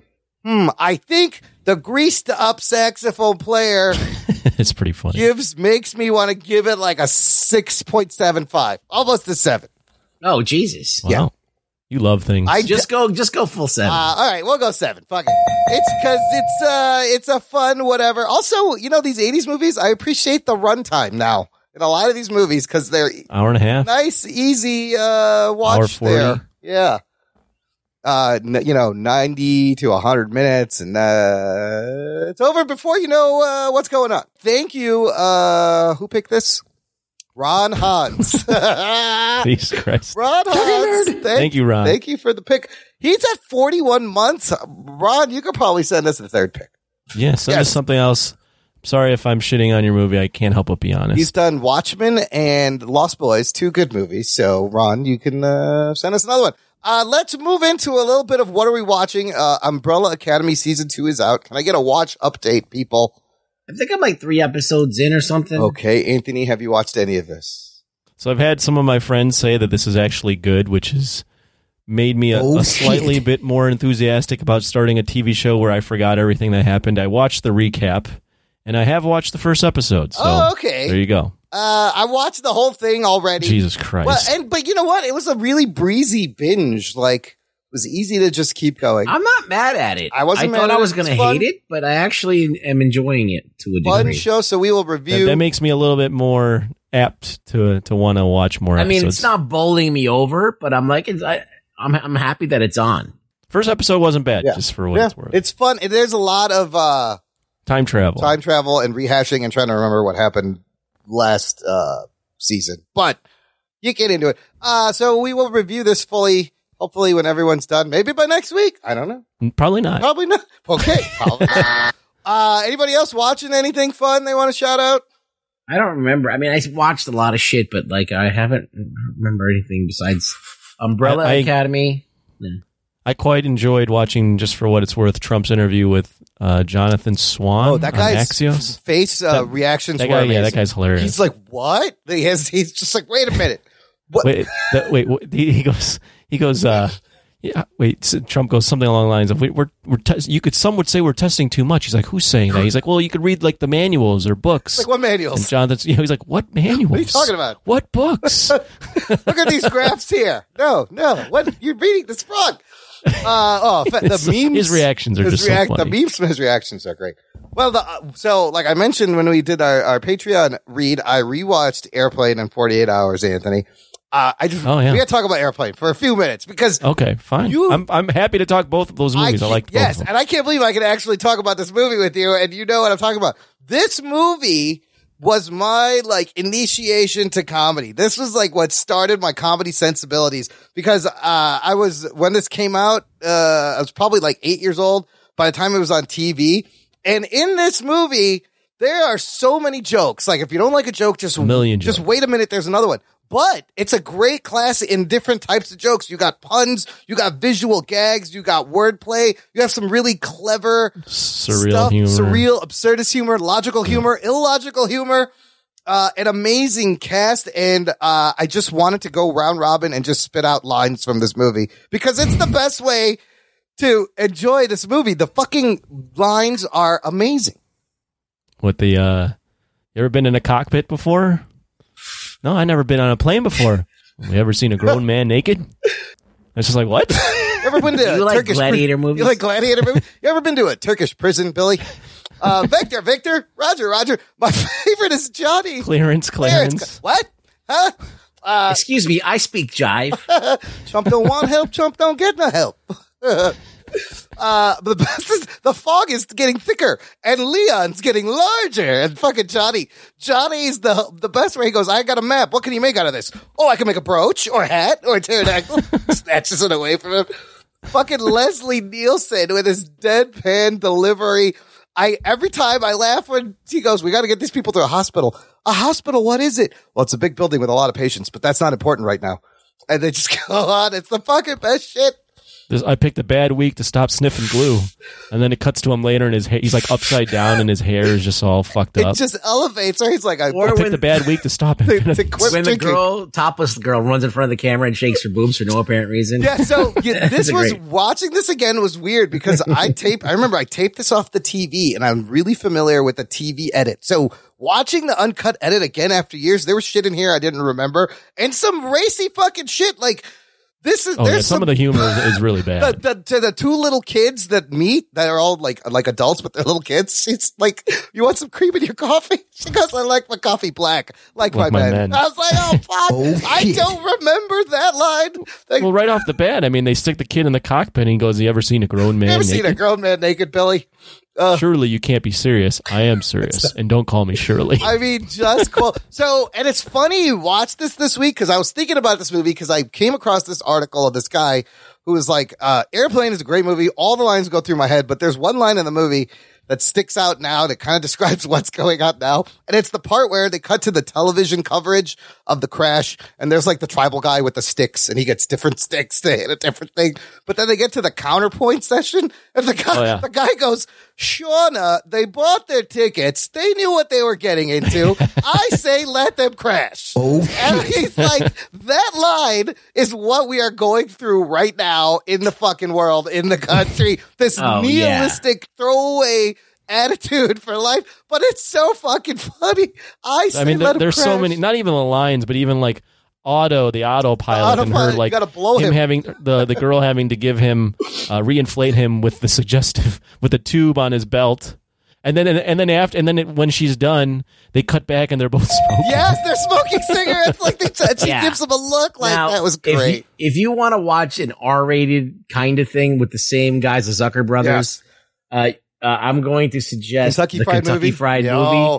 Now, people of Asian descent will probably find this is Fistful of Yen be really this offensive. This is even more offensive and not PC than Airplane is. It's way worse. But I mean, I'll never stop laughing at that. Like, there's a hysterical woman and they're slapping her up, but then there's a line of people with weapons. It gets worse and worse. So I mean, good. her thoughts. I mean, just there's so many goddamn things. I mean, when the guy first gets in the cockpit and he looks at all the dials, and it's just like a never-ending list of dials, and then he goes there, like he's like, there's eject, and then there's tumble, wash, dry. There's spin cycle. There's just so many like joke. I've only watched it once, but dude, it's amazing. I was watching a review, and they're like, you need to watch this again because every time you watch it, you'll catch a new joke. Like when they're checking the radar, and the guy in the background comes over and he opens the thing and pulls out his laundry out of one of the radar machines. When shit hits the fan and they literally cut the shit being thrown at a fan. I don't remember this. There's just a watermelon that falls from the sky. And then there's a condor on his shoulder at one point randomly. And I love the lady. She's like, Jim never vomits at home. And then for the longest time when I was a kid, I thought having a drinking problem just meant you couldn't find your mouth. I have a drinking problem. How clever is that? It didn't hit me till years later going, a drinking problem. I get it now. Apparently, so I didn't know this because I've only seen him in like The Naked Gun, but this was Leslie Nielsen's first role in comedy. Yeah, he was like one of his first roles. A black and white drama guy doing like TV and this was, I guess, the start of those surreal movies like Scary Movie and all parody. that. But, Naked Gun, yeah. But I mean, this one's it's pretty funny. I have to give it credit. They're going for it. They're throwing a million jokes in every scene. I mean, this is like one of my favorite movies as a kid. But also to note, you see titties. Yes. This movie was rated PG. That's wild. I did not. PG meant, listen, G was what you took your kids to. PG was that. So much. And R-rated movies were basically almost porn. Yes. That is insane to me that you could walk in, bring your like 11-year-old into this, and they'd be watching this, and you'd be like, okay. The infantilization of people right now is crazy. So. And I know in your review you were like, maybe you should watch because it spoofs movies like 0 Hour and Airport. I haven't seen those but movies, I don't think you need to watch. I never saw any of those, and I thought this was the fucking funniest thing. That I like right in the beginning when the people on the voice of the airport about the white zone and the red zone, and they start fucking fighting, and he calls out personal things about her. I forgot what he said. She's like, that's why she's like, that's why you told me to get an abortion. They're talking about an abortion, I think, over the loudspeaker over the white zone is for loading and unloading. You like the best way to review this movie is literally just to rehash every joke you remember. And it's so tense. It just keeps coming. Striker. He punches the girl. So good. Now I'm just thinking of even the scene where he remembers back to like him meeting that stewardess or at the bar, the flight attendant, and the guy has a knife in his back, and he's like pointing to the knife, and she doesn't notice, so she's doing a dance move where she's pointing to her back. I mean, it's just so fucking absurd. And then there's like two Girl Scouts that are just fighting throughout the entire thing. And every time they cut back when he's telling the story, the person has killed himself in different ways. And the lady hangs herself. Then the guy, the Japanese guy, stabs himself. The other guy's about to light himself on fire. The Indian guy's about to light himself on fire. I was watching the match. It was burning down. I was like, oh boy. But it's so fucking funny. Oh my God. It is really funny. Since we're on this topic, by the way, just real quick, since I did watch 48 Hours, Yeah. goddamn, Yeah. Eddie Murphy Yeah. in that is a star. Yeah. Too bad he's never gotten close to back to those 80s. Beverly heights. Hills Cop is good too. Yeah, no, I'm saying back in the 80s he was awesome. Yeah. But that's his first movie ever, 48 Hours, and he's his charisma is just overflowing Yes, off just the screen. absolutely. My Name is Dolomite is a return to Eddie Murphy, man. He's amazing. I mentioned in the review that I have to it's go on and watch Netflix. that. It's amazing. But Bowfinger's great. But again, another like really, you see the '80s PC culture. Like they use the N word it's- a I mean, lot. Nick Nolte uses the N word, also calls him watermelon throughout. But he apologizes though. He does apologize. I'm sorry, for it, they but come he around. calls him the N word, and Eddie Murphy's character just takes it. It's just like, because it was whatever. normal as a people. Whatever. Yeah. Oh, it's wild. There's a lot of boobies in that one. 48 Hours is another great one. The sequel is pretty good. I can't remember if they did another 48 Hours. Well, I watched both because they're both kind of like genre starters, and they're from the 80s. Yeah. But Airplane started the whole satire on making fun of movies. 48 Hours was apparently the first Buddy cop movie. Yeah. Those and then we got Lost Boys, the first teen sexy vampire And I movie. got Lost Boys. It wasn't a sex cop. It was sexual. It's a sex homosexual. It was sexier. It was more about the boys loving each other, wanting to be together, being a family. They wanted to be lost together young, as boys. young and immortal forever as boys. Yeah, but you get cool powers like flying, like Peter Pan. All right, let's do some news from the nation. There's more show. It's time for news from the nation. It's time for news from the nation.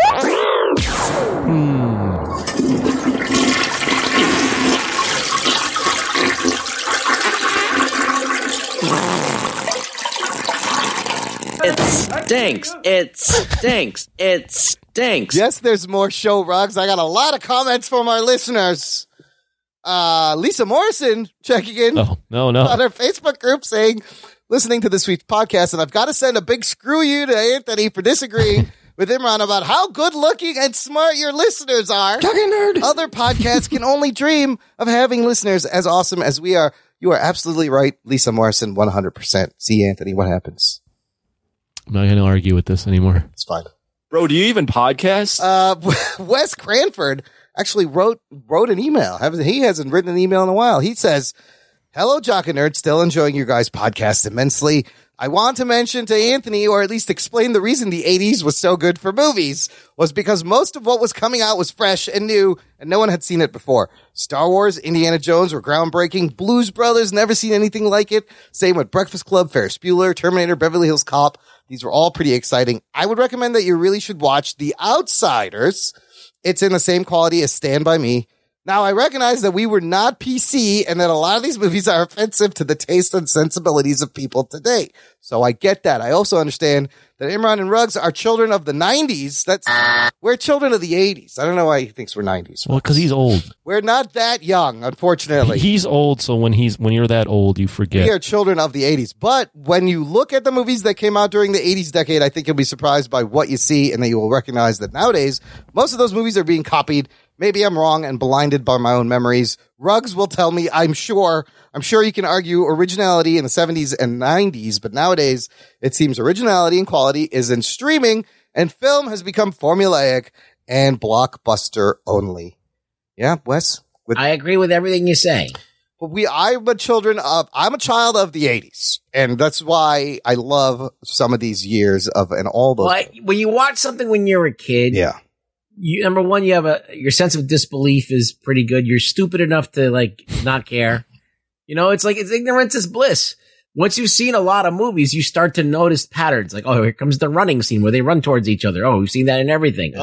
Yeah. Just things become formulaic. So, when you watch something in your youth, you can see it with fresh eyes and you feel, the originality. Like a lot of these kids that are growing up right now, they think that everything they're seeing is for the first time. They have no idea that there's a history of movies that are way better or that this is aping something else and trying to hit their demographic. It is sad that there's not as much originality, but what can you do? I mean, the 90s had originality similar. We just went through 99, and those were all fucking original. Speaking to the point of being a kid and not knowing things and it hitting differently, I can still say that as a kid, I loved Mighty Morphin Power Rangers. So. Yeah, and you still do? Yep. And no, I don't. I realize now that was a really bad movie. Some things hold up. Yeah. Like some things hold up, like Back to the Future. Yes. Other movies like that, and some don't. Brady on Twitter at T_Brady94 had a comment based on our discussion about Zack Snyder and releasing the name and stuff of the Justice League at DC Fandom. He said, "Hey guys, I enjoyed the podcast episode, but just want to help clarify something. Yes, Zack Snyder did say that he might have to change the name title Zack Snyder's Justice League to a different title because of legal reasons. There's some type of legal restriction from it keeping to that specific title, but said he'll have it cleared up by the time DC Fandom comes. Also, I knew you guys kept saying that since he's in the black suit that he's dark, meaning Superman, but that's not the case at all, and it's his regeneration suit to help absorb sunlight because his body isn't fully recovered from being back from the dead. Also, if you see the video, it's pretty clear that Superman isn't dark nor brooding. In that scene, he's actually smiling. It's pretty obvious that he's going to go through a more helpful transition after he is reborn and figured out what to do next. Thanks again for the amazing content." He was smiling in that scene, so I guess that makes more sense. Okay. Yeah, I guess so. Regeneration suit and legal reasons. Joey Austin, we got some comments from the What the Fuck Happened Dark Knight Rises with Matt Delhauer. Joey Austin says, "Are there any movies that Delhauer actually likes?" Kidding. Love this episode. I believe that he loved No Holds Barred. And Blade Runner 2049. Jimmy Graben says, "Matt Delhauer's Ben Mendelsohn lisp impression put me on the floor. Yet another great installment of What the Fuck Happened." Joe Henry, love this episode. I'm pretty sure Imran doesn't remember, but my first letter to the show that was read on an episode, I requested The Dark Knight Rises in 2017. Great job, guys. That's why we did it for you. We finally did it 3 years later, Joe Henry. That's absolutely... We've paid off you listening this long. I do not remember, but he is right. That he did write it. Joe Henry has vitiligo, Dave. He right? does have vitiligo. Oh, shit. See, I have a good memory. Yes, you do. Look, we talked about this when he came on the show. He is my vitiligo brother from another mother. I can relate, Cool. Joe. John Bellotti. See, some people pay attention. Yes, some people are listening sometimes, motherfuckers. John Bellotti Jr., in response to What the Fuck Happened to Dark Knight Rises, simply commented, "Nothing happened to that movie. It's perfection." Oh, shit. I don't know if he's being sarcastic or serious. Do we know? I don't know. He can be wrong some of the time. So, Do we know? yeah. And then Chaz Hebert has a great question in terms of the What the Fuck Happened episode. He says, "I still remember The Dark Knight Rises fondly and have kind of purposefully not revisited it because I don't want to ruin it for myself now. Anybody else got movies they know don't hold up anymore but refuse to admit it?" That's a great question. I responded on Yes. that. What? Did you see Yes. What did you say? Most any Godzilla movie. Oh the Godzilla movies. Does it make it worse to go back and watch them again, or would you rather just remember it? If I have to, like, the thing with Godzilla movies is, as a kid, I watched most, if not all, of those films.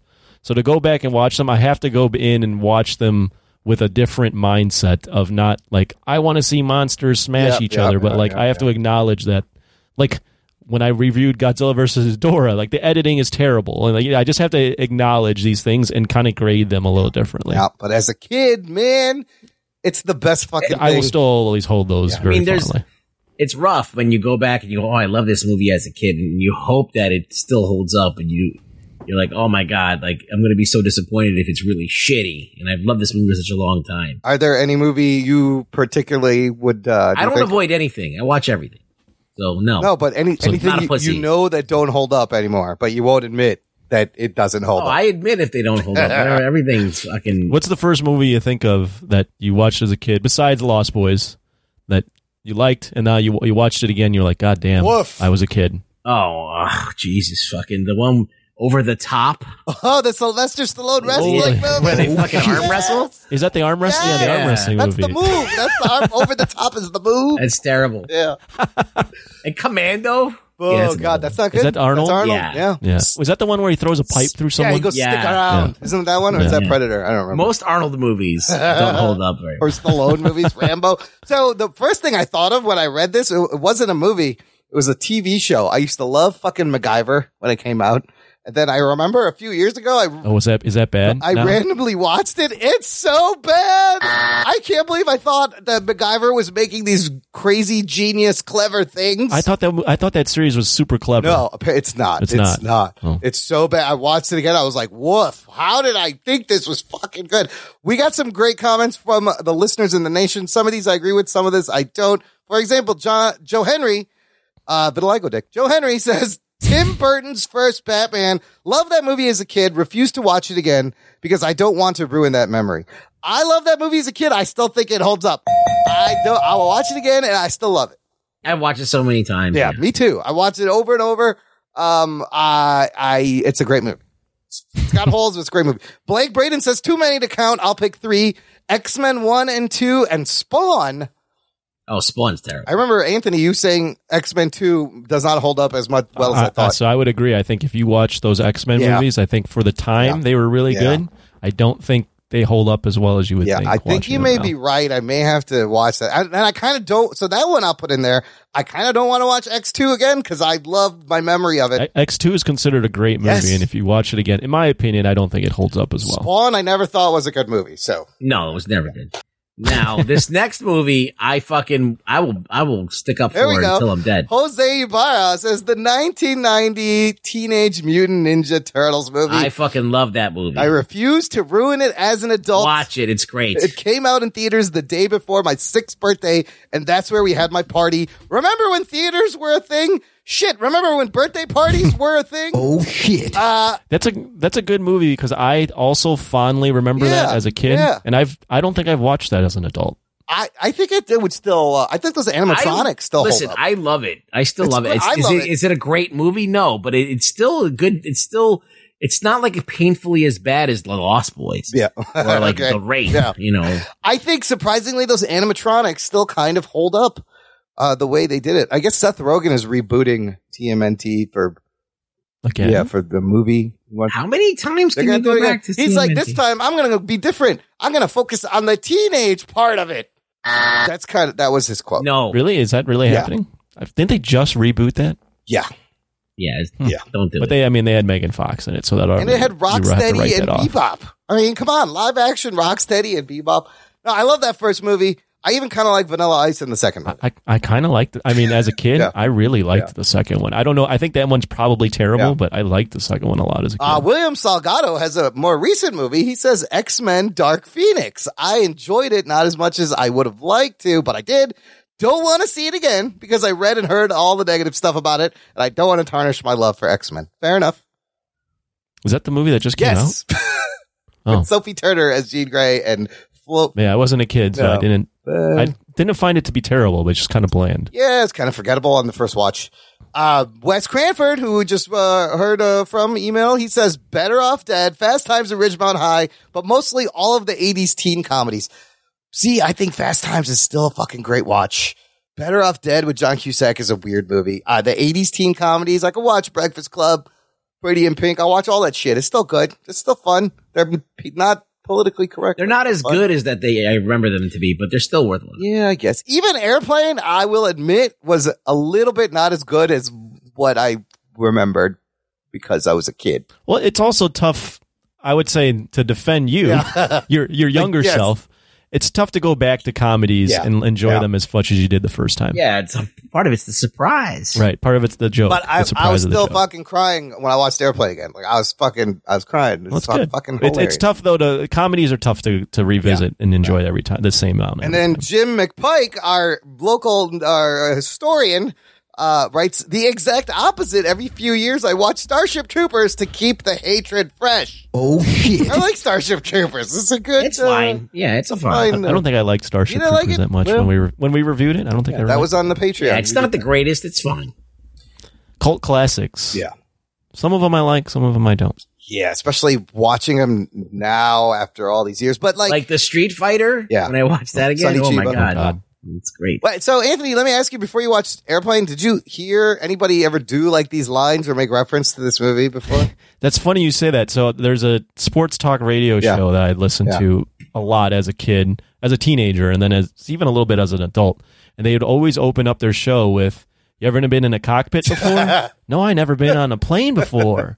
You ever seen a grown man naked? And then they'd start their fucking music. You're like, And I what was is going, that? This is such a strange way to start off a show. And that's what that was That's from. what So it was from? I finally figured that out. Oh my God. And the Don't Call Me Shirley. People always fucking quote that shit. Yeah, Don't Call Me Shirley. I've heard that before as well. The rest of that stuff, though, was pretty new humor. All right, for good. me. I'm glad you've finally been indoctrinated into the airplane family. It was on the list of 100 movies you need to watch before you kick the Oh, it bucket, is on so. that 100 movies list. Wow. Check that one off. Nice. That's the show, everyone. Ruggs, where can the listener find you online? Oh, you can find me on Twitter at ReallyRugBoy. Give him a Come follow. by and say hello. Make him feel special. Follow me. Ruggs needs it. Visit the show notes for this episode, jockandnerd.com/341 for links to everything, how you can support us, join our fan club, subscribe, get in touch, everything we talked about. But the only thing you got to do, listener, tell a friend, spread the show amongst all your geek compadres.